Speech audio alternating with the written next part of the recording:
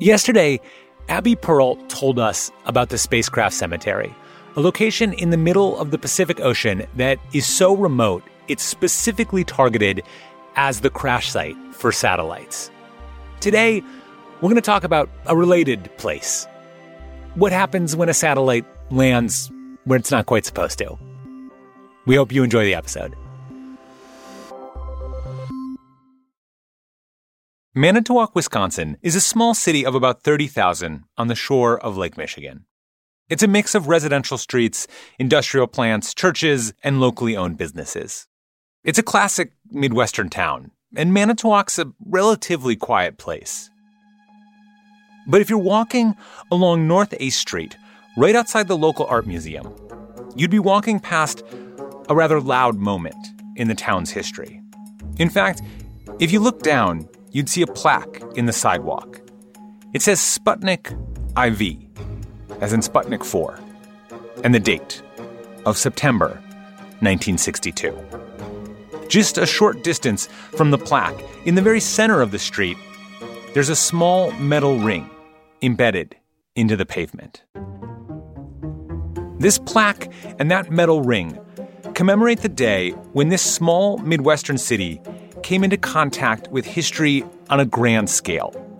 A historical moment that went well beyond the planet itself.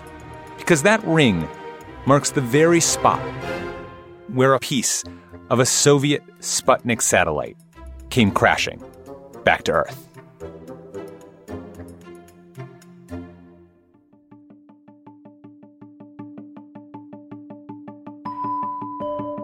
I'm Dylan Thuris, and this is Atlas Obscura, a celebration of the world's strange, incredible, and wondrous places.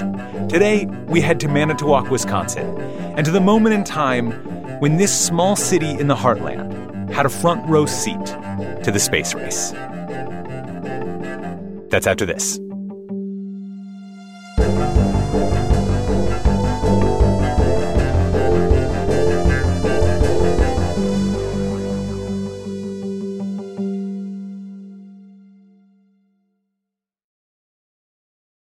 If you're looking for a place where the wide open skies and the towering mountains inspire you to find an untapped part of yourself, you might want to take a trip to Wyoming. It's a place where bold, curious spirits forge their own way on all types of adventures. There is no shortage of iconic, expansive landscapes out there. You can discover breathtaking hikes, stunning state parks, authentic Western culture, and other historic sites, along with the tales of famous outlaws like Butch Cassidy and pioneers like Buffalo Bill Cody. The truth lies west. Discover yours at travelwyoming.com. When you need mealtime inspiration, it's worth shopping Kroger, where you'll find over 30,000 mouth-watering choices that excite your inner foodie. And no matter what tasty choice you make, you'll enjoy our everyday low prices, plus extra ways to save, like digital coupons worth over $600 each week. You can also save up to $1 off per gallon at the pump with fuel points. More savings and more inspiring flavors make shopping Kroger worth it every time. Kroger, fresh for everyone. Fuel restrictions apply.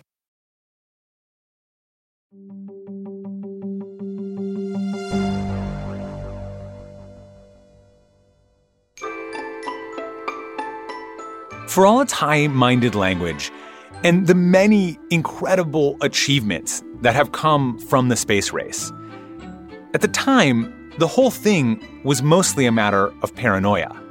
Coming off the heels of world wars, atomic weapons, and ballistic missiles, for the USSR and the US, getting to space wasn't so much a matter of scientific exploration as of national security. Whoever got there first would send a signal to the rest of the world about whose stuff was more advanced, about who was going to lead the way into the future. Well, the Russians won that one.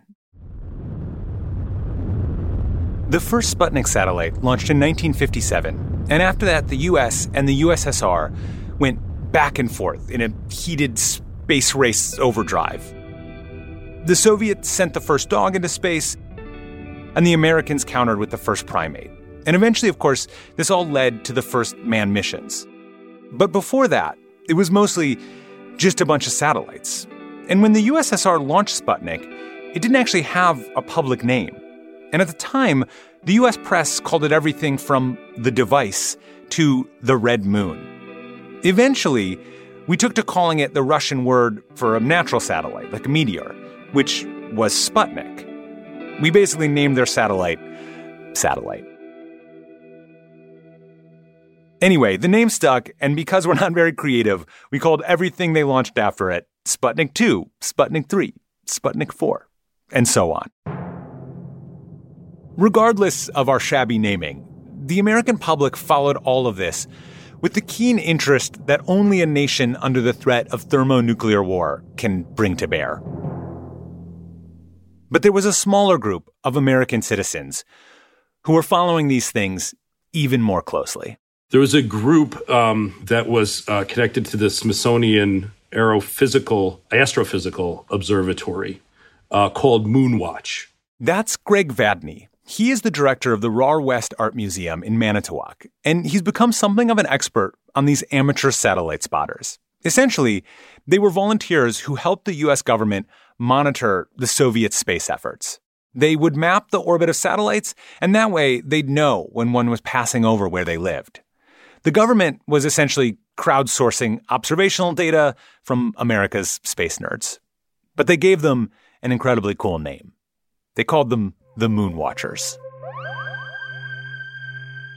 On September 5th, 1962, at the early hour of 4 a.m., the head of the Milwaukee Moonwatch, Gail Highsmith, climbed a small hill near his home in downtown Milwaukee and set up his telescope.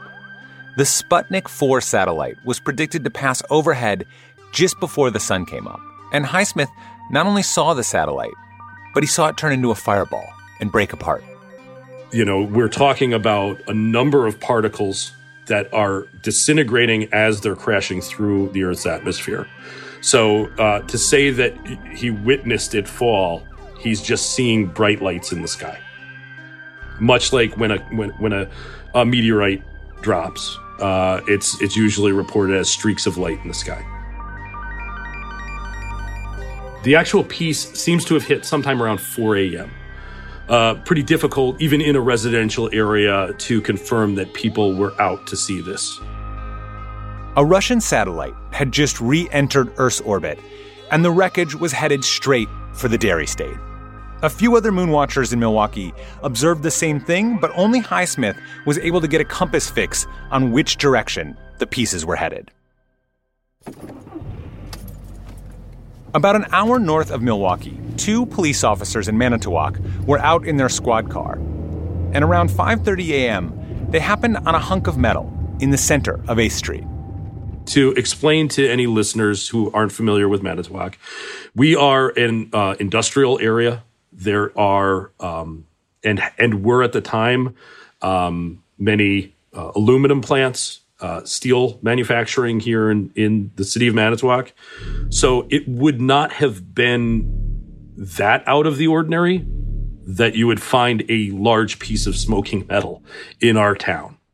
So not thinking about it, they moved it to the side of the road, finished their rounds, and went back to their precinct. The 2 officers moved on, but then they got the news. And it was at that time that they had gotten word that the FBI and the U.S. Army were somewhere in the neighborhood of Sheboygan and were on their way up from Milwaukee because Gail Highsmith had reported, he as part of that Moonwatch group, had reported that he had seen that it crashed somewhere north of Milwaukee.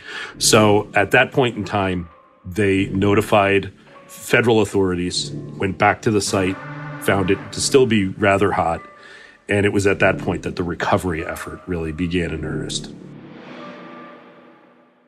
Meanwhile, Moonwatcher Gail Highsmith had been tasked with taking the object to the authorities, and within a day of its recovery, Highsmith was on a plane to Massachusetts.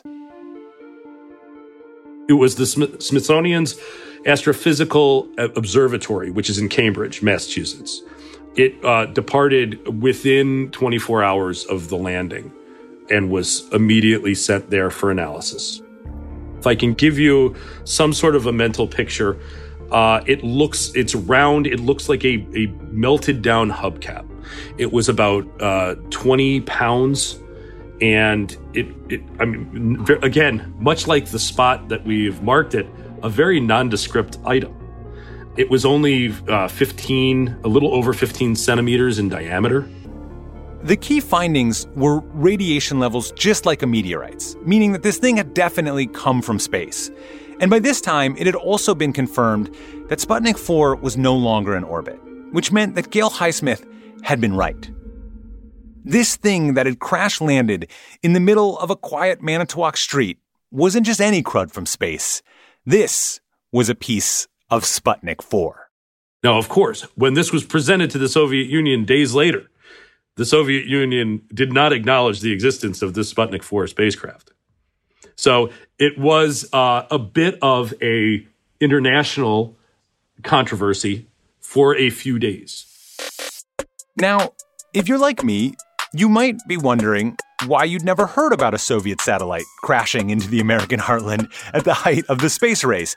It's like a thing you'd think you might know. Except, this also happened in September of 1962.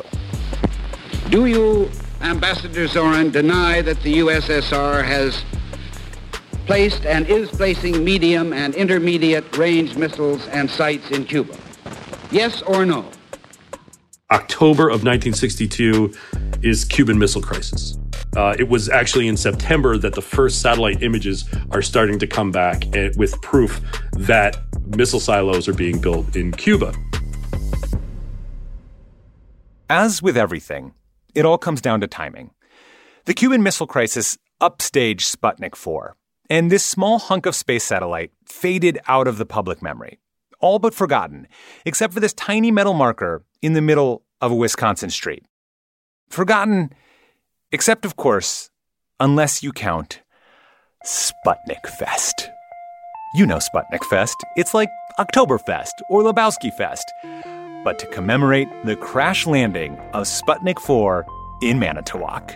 Today's event also featured an alien drop. The person whose alien landed closest to the site where Sputnik's debris crashed won a prize. We encourage people to be dressed up for the event in their usually sci-fi inspired costuming.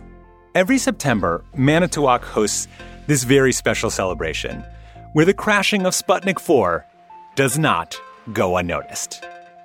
There are a certain amount of people who will kind of embrace more the Cold War and will dress in like a historic Russian military outfit. But sci-fi kind of rules the day.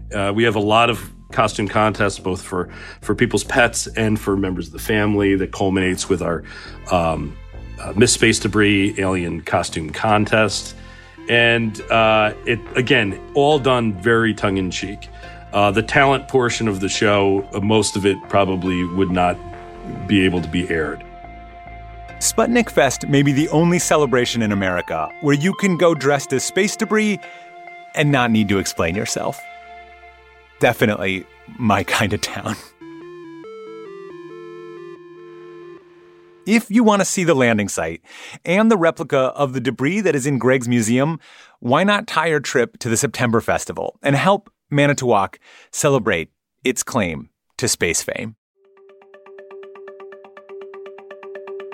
This podcast is a co-production of Atlas Obscura and Witness Docs.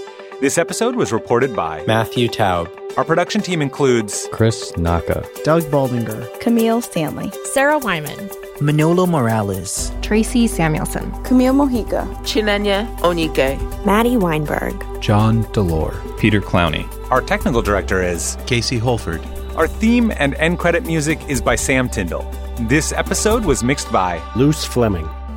And I'm Dylan Thuris, wishing you all the wonder in the world.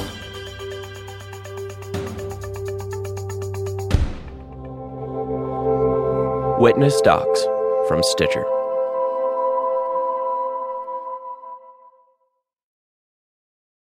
The world isn't wide enough for those with an insatiable desire for discovery. The all-new 2024 Lincoln Nautilus Hybrid SUV offers the power and freedom to explore further and deeper than ever before. Intuitive, smart features ensure they are always connected to the road ahead. Inside, a thoughtfully designed cabin immerses you in a universe that is all your own.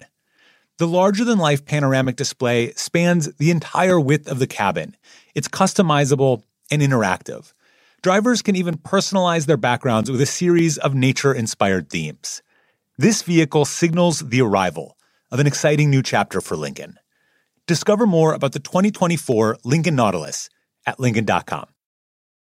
At Radiolab, we love nothing more than nerding out about science, neuroscience, chemistry. But we do also like to get into other kinds of stories. Stories about policing or politics, country music, hockey, sex, of bugs.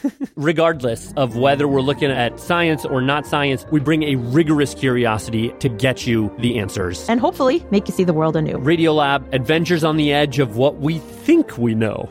Wherever you get your podcasts.